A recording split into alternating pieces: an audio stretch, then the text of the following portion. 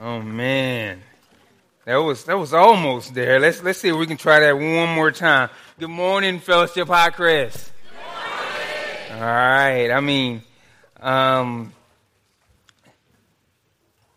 right. Sometimes you come across something that shakes you a little bit. Some of y'all guys know that my wife and I are in this process to adopt 3 little ones. Twin 2-year-old or 3-year-olds now and a 2-year-old. And along the way, man, we've been through so much. At this point, where we're at, the states are fighting. And so, even when it comes to the benefits that my kids are supposed to receive, we're not receiving them. The help that foster kids are supposed to receive, we're not receiving them because there's a fight between Texas and Kansas of who's going to pay. And so even when it comes to medical benefits, we can't put the kids on our insurance because they're not ours by law yet.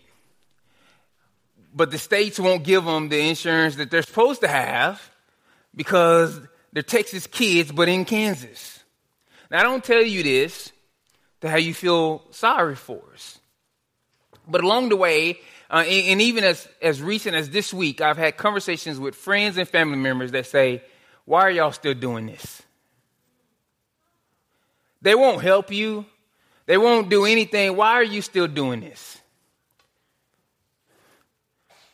See, but then some of you know that this past week we had the opportunity to go to Branson for vacation. And all week we had these different brochures of things that we were going to do with the kids, the experience with the kids. And one of them was this duck tour. This tour of this vehicle that travels on land and then goes into the water. And all week we were planning on, we're going to do this with the kids. This is going to be so fun. And somewhere along the way, our scheduling and trying to get everything, and things didn't go how they planned. And then I opened my Facebook, and there on the wall was the story of that day while we were eating dinner, the duck boat accident happened. While we were in town, and one family that was on the boat, there was 9 of them, and I think 8 of the 9 passed.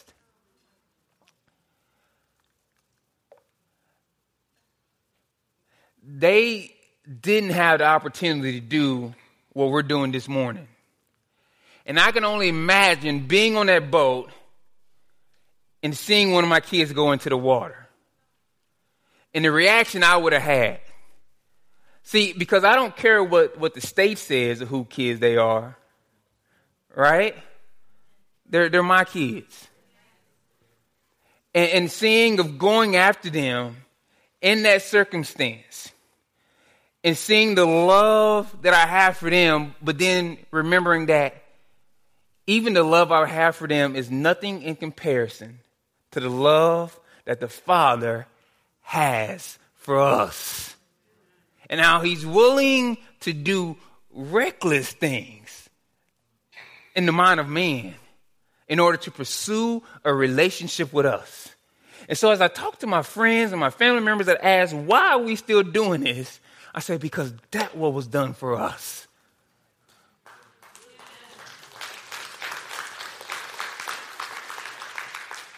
And so on mornings like this that we get to sing, we sing and we celebrate because of what's been done for us, the love that's been shown for us. And so that's why every time we gather is a celebration. If this is your first time visiting Fellowship Highcrest, I want to let you know that the blue Bibles that you find in the seats are our gift to you. If you don't have a Bible of your own, take that one and use it as our gift to you. If you don't have one that's easy to read, take that one as our gift to you. If you know someone who doesn't have a Bible or doesn't have one that's easy to read, take that one and give it to them as a gift from the both of us. Usually we like to put the page numbers for our main passage on the screen because we want you to see that the things that we're teaching come from the scriptures, but this series is a little bit different. We're going to be using various passages, and we don't want you to have to be flipping all back and forth over. And so we're going to be putting more of those passages on the screen than we normally do because we still want you to see that we are preaching from the scriptures. And you'll see why that's important as I speak. Last week, Jeremy kicked off our series, which is DTR. And if you're not familiar with that term, it's defining the relationship. And if you've ever been in a relationship, you can probably attest, especially us guys, if you've ever heard the female you date say, you know what, we need to have a DTR. It kind of sends a chill up your spine a little bit, right? You're like, here we go. But hang in here with me. During this series, our hope is to define the relationship between the Christian and the church and how it all fits into God's will. Now, I know for some of you thinking that we're making this too difficult. Why spend this much time on it? Well, if you've been here at Fellowship Highcrest during the week, then you know it looks very different in the gym than it does on Sunday mornings. Now, all of this doesn't happen by magic. But there's actually a group of men and women that show up every Saturday morning, and they help set up all the chairs. The baptismal just doesn't appear on the third weekend of the month on Magic. The communion table is not just here on the first Sunday of the month in Magic. There's a group of men and women that give a part of their Saturday morning each week to help see the stage and all the instruments set up, to make sure the slides are in place and all those different things. They're part of our Road Dogs team and our Take Arts team. If you're a part of those teams, would you stand up and let us appreciate you this morning?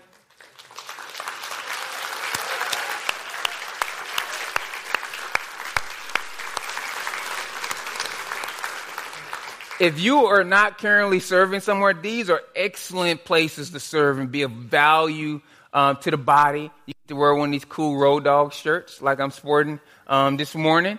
And so, but these are excellent places to start off with serving and getting involved and being a part of the community. Now, there's also just a danger without knowing how things happen and how things come about. It's like that kid who continuously leaves the empty Kool-Aid pitcher in the refrigerator because they just think it magically fills up all the time. Right? I mean, you have to tell them, like, man, would you please refill the ice cube trays? They don't just magically refill themselves. I know all y'all may have grown up in the house with automatic ice makers, but not I. Right, that was like, we about to have a battle royal around here if I find those ice trays empty one more time. One more time. So, but if we don't dig into what the church is and what our God-intended role with the church is, we run the risk of thinking that the mission of God happens by magic. And we think that disciples are made by magic. We think that we invite people to this service, they pray this prayer, and boom, everything turns out all right. But we know that's not the case. So let's spend some time digging in and exploring this, and it'll take us more than 1 week to do it. This week we'll spend time describing the church structure, and next week we'll begin putting flesh onto this structure. So another way to think about it is this week we'll be discussing the marriage covenant, and then next week we'll be discussing how a couple gets to live together and make a home together and engage in marital intimacy together and share confidences and so on. But one more image before we jump in. And I know some of you have seen this repeatedly, but they say that you haven't adequately taught something until the congregation is able to complete your sentences. So you're going to keep on seeing it. All right. So here at Fellowship Highcrest, when we say church, we lay it out like this. And we do so because language matters. Language creates culture. And we say a church is a group of people whose lives are centered around two things: gospel and community. That's one of the reasons we like to call what we do here on Sunday mornings more the gathering than we do church. Gospel is always the content and community is always the context. With this being the case, church is not a building, it's not an event, but it's a group of people whose lives are centered around those two things: gospel and community. Those people whose lives are centered around gospel and community. Those people who Jesus Christ is both Lord and Savior. Therefore, on Sunday mornings and Wednesday nights is when Fellowship Highcrest gathers as a church. And throughout the rest of the week is when Fellowship Highcrest, the church, scatters.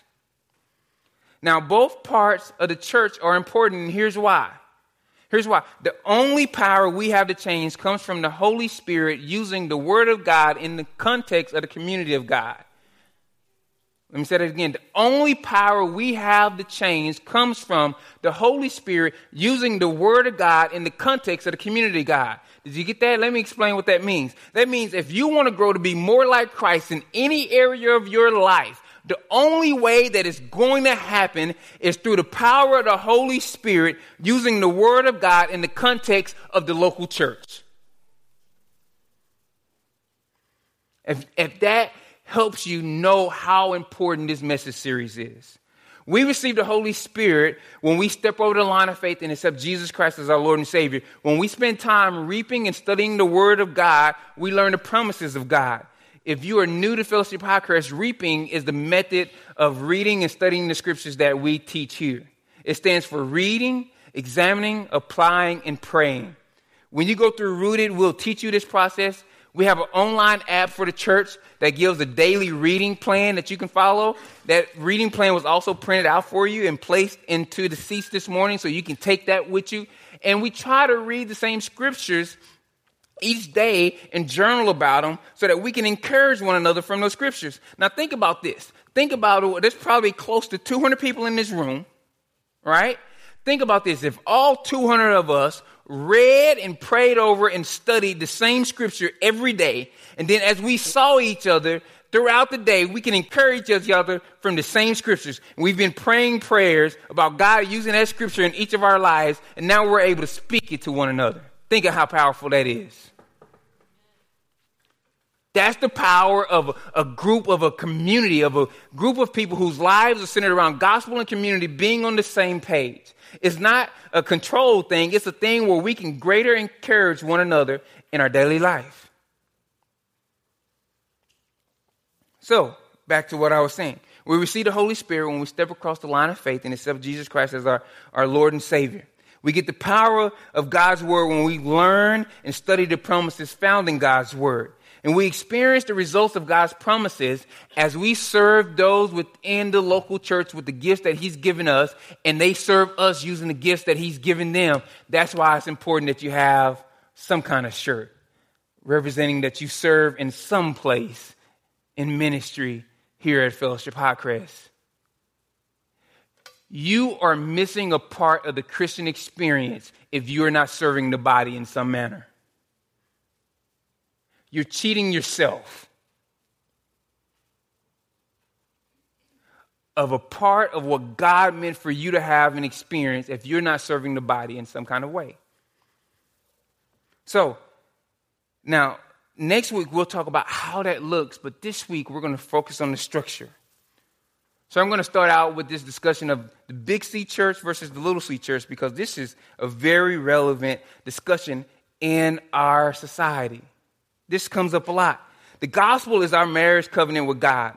And the question that creeps in at this point, though, is if all believers are a part of the kingdom of God, or what we refer to as the Big C Church or the Universal Church, how does my relationship with them differ from my relationship with those that are part of the Little C Church or local church that I belong to? What turns this smaller group of people into a local church? I'm going to give you a definition, and then I'm going to spend the rest of my time sharing scriptures and breaking down that definition so that we leave here. That's all I'm going to do with the rest of my time. I'm going to give you a definition, and then we're going to break it down in parts using the scriptures to tell what that means. All right, so here's the definition.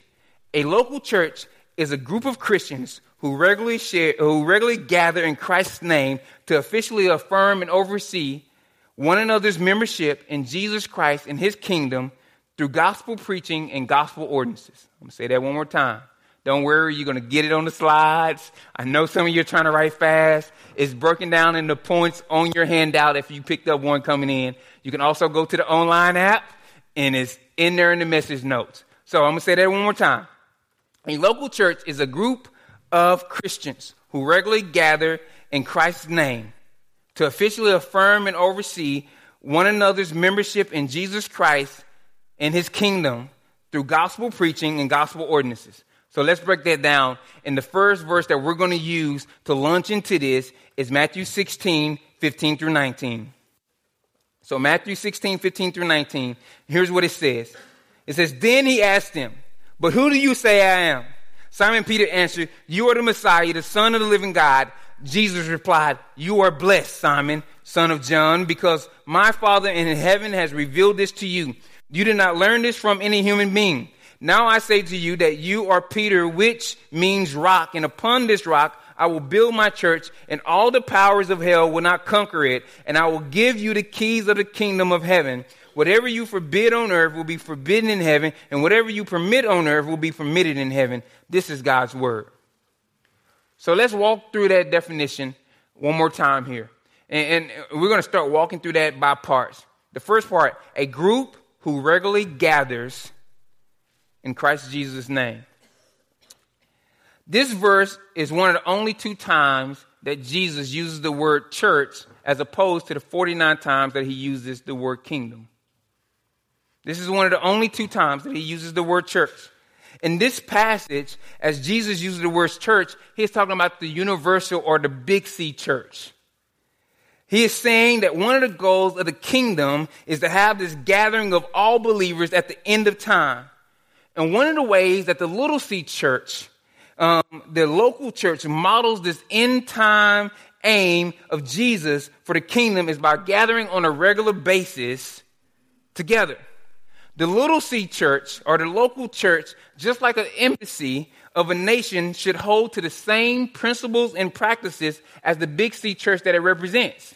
So if you've ever been overseas, you know that one of the most welcome signs you can see is the U.S. embassy when something goes wrong. Because, they function just like the U.S. does here. In the same way, the local church, the small church, is supposed to reflect the big C universal church and its end aim that God has for it by gathering regularly, because that's the aim at the end, a king living with his people. And so we're supposed to model that. If you want to claim to be a part of the big C church, then one of the ways you do it is by gathering with the little C church, the local church, on a regular basis. Now, the sad part is, in our society, it's gone to where regular attendance for the going church member has become 1.4 times a month, which means that most people are more regular with their rec softball league than they are in gathering with the body. If we were as regular with changing our underwear as we are with gathering with the body, things would be a stink. And for most of our spiritual walks, it's a stink because of that, because we refuse to gather with the body on a regular basis. Guys, it's almost impossible to grow if you're only here once a month. If you're only gathering with the body once a month, it's going to be almost impossible to grow. I've seen it way too often where I was a youth pastor and something would be happening with a teenage kid, and the parent would bring the kid to me and say, "Hey, can you please talk to my son?" And I'm like, I have no relationship with your son. How can I speak into his life? He's never here.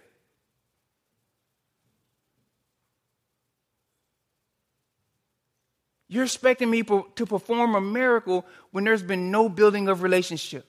They have no value for community. So why would my voice ever carry any value in his life?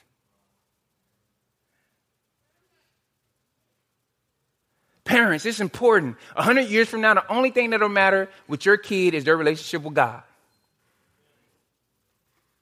That's the only thing that'll matter 100 years from now is your kid's relationship with God. B, to officially affirm and oversee one another's membership in Christ and Jesus Christ in his kingdom. In the passage that we just read, Peter the confessor confesses that Jesus is the Son of God, and Jesus affirms his confession and tells him that now he gets to represent him. So the only authority that the church gets is from the Word of God, and we only have the power to do what the Scriptures tell us. That is so important. Everything is built on the Word of God. That's the only authority that we have. And if you don't know the Word of God for yourself, then once again, you're cheating yourself out of that. Because you don't know how this thing is supposed to function. You don't know the benefits that you have with being a part of it if you don't know the Word of God yourself. I'm telling you, there's a lot of good books out there that you can read. I finished 2 books while I was on vacation, but none are better than the Word of God. Commit to reading through the whole of Scripture if you haven't. Make it a priority in your lives. One of the problems we have, like I said, is we fail to read the Scriptures. The other one is we look over this verse far too quickly sometimes. Jesus in this verse affirmed Peter to speak and act on his behalf. And after Jesus leaves, he says that he's going to give those, he affirms, the local church the power to affirm true gospel confessions and confessors. Jesus confirmed Peter and he said, hey, when I leave, I'm going to give you, the local church, the power to affirm true gospel confessions and confessors. Some may say like Kanye, well, can't nobody tell me nothing. But none of those who say that would wake up tomorrow morning and call a press conference and claim to speak on behalf of the president without being given the proper permissions. So why would we ever think that we can do that with the King of all kings and presidents? It is the local church that affirms true confessors and confessions in Jesus Christ. See, through gospel preaching and gospel ordinances. So our second passage that we're going to go to today is this, Matthew 18:15-20. And here's what it says. Matthew 18:15-20. Matthew is the first book of the New Testament. It's the first of three, what we call synoptic gospels. Synoptic means it's the same story seen from different points of view. So it's like I'm a Cowboys fan and my wife is a Chiefs fan. I see things from a winning point of view. She sees things from a Chiefs point of view. We're going to let it ride where it's at. There in Matthew 18:15-20. Here's what it says. If another believer sins against you, go privately and point out the offense. If the other person listens and confesses, you have won that person back. But if you are unsuccessful, take one or two others with you and go back again so that everything you say may be confirmed by 2 or 3 witnesses. If the person still refuses to listen, take your case to the church. Then if he or she won't accept the church's decision, treat that person as a pagan or corrupt tax collector. I'll tell you the truth. Whatever you forbid on earth will be forbidden in heaven, and whatever you permit on earth will be permitted in heaven. I also tell you this, if 2 of you agree here on earth concerning anything you ask, my Father in heaven will do it for you. For where 2 or 3 gather together as my followers, I am there among them. Let me explain some churchy words before we begin. One of the true problems I think we have also is that we don't explain the terms we use enough. And so there's a confusion. We use the same words, but we mean different things. So let me explain some churchy words. The first one is ordinance. You've heard me mention that a couple of times now. An ordinance is simply something that the church observes as a reminder or as a memorial. In baptism, we're looking back at when the church started and we're asking God to use the Spirit in the same way as he did when the church began and as was promised with the coming of the Spirit in our lives. This includes the acts of the Spirit that are seen in Acts 2, in Hebrews 9, Hebrews 10, and Titus 3, and Mark 10. In all those places, we're saying, God, in the same way you use the Spirit there, use the Spirit in our lives. We also picture baptism as a symbolic representation of the gospel and the death, burial, and resurrection of Christ. Baptism has always been meant to be a public sign of identification of a believer with the body. Let me say that again. Baptism has always meant to be a public sign of identification with the body. If you want to say that you belong to the body of Christ, it means that you get baptized as a believer. It's that simple. Believers in Scripture were baptized. That's one of the things we see. Now, communion is our other ordinance. Communion is a repeated ceremony of the church as opposed to the one-time thing of baptism.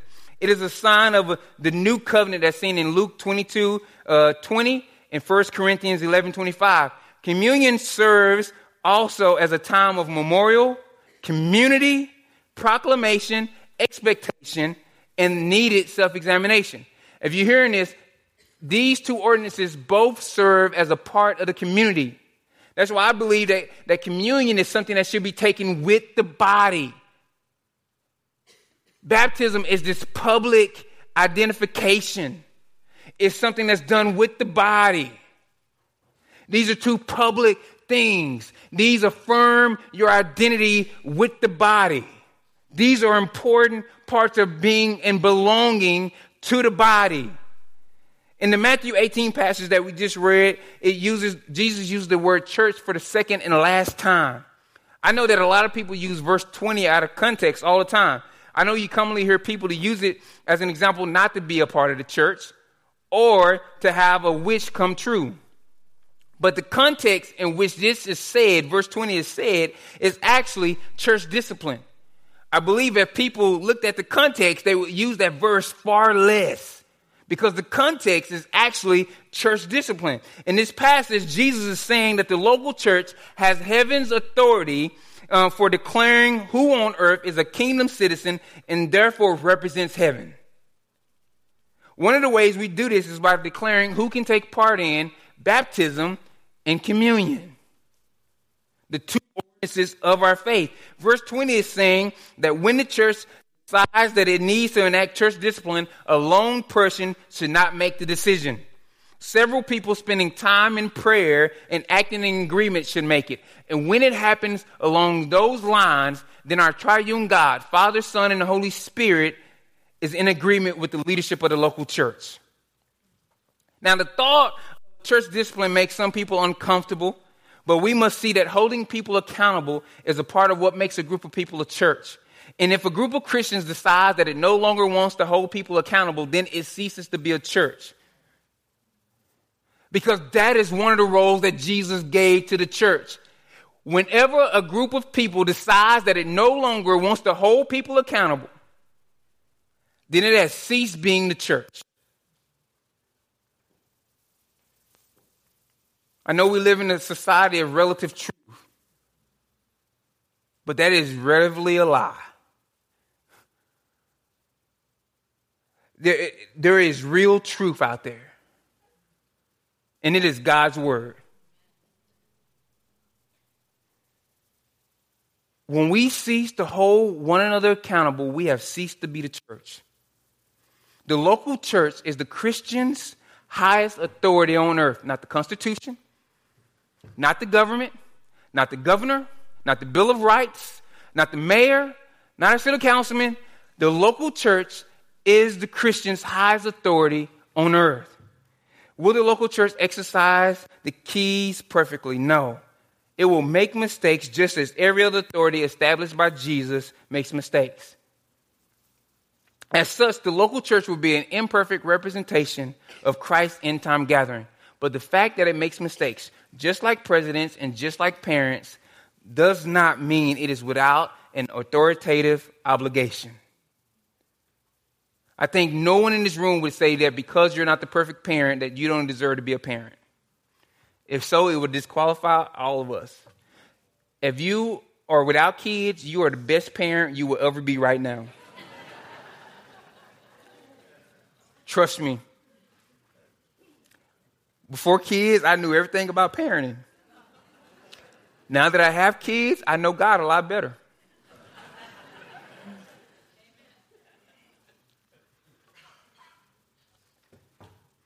What is the local church? The local church is a group of Christians who regularly gather in Christ's name to officially affirm and oversee one another's membership in Jesus Christ and his kingdom through gospel preaching and gospel ordinances. Our relationship to that group is defined as church membership. In church membership, the individual says to the church, insofar as I recognize you as a faithful, gospel-declaring church, I submit my presence and my discipleship to your love and oversight. In some ways, the affirming of the church, of the believer's confession and the submitting of the believer to the authority of the local church is like the I do of a marriage ceremony. The baptism is like the wedding reception. It happens once. The communion is like the anniversary. It happens repeatedly.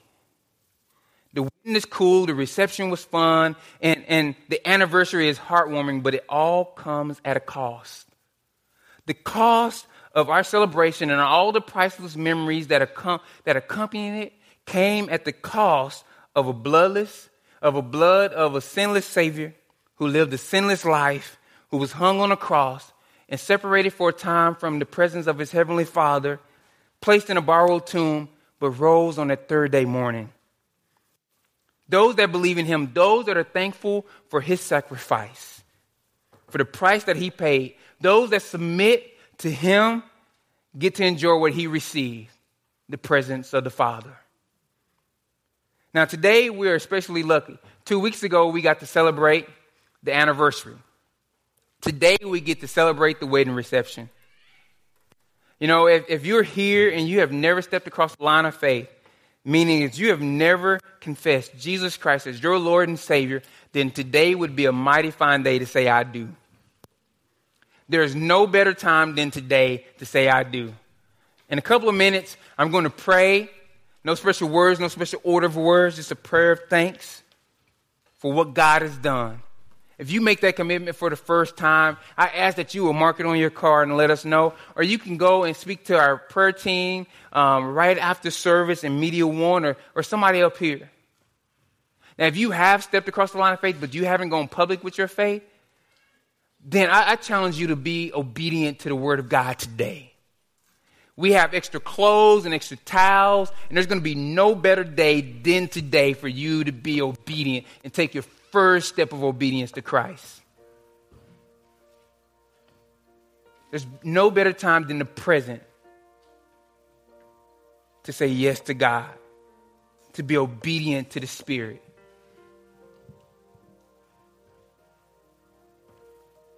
If that's you, while we sing this song after I pray, there's going to be somebody at the closet door right back here at the back of the gym who's going to be there and is able to give you clothes and make sure you have a towel and we can get you baptized today.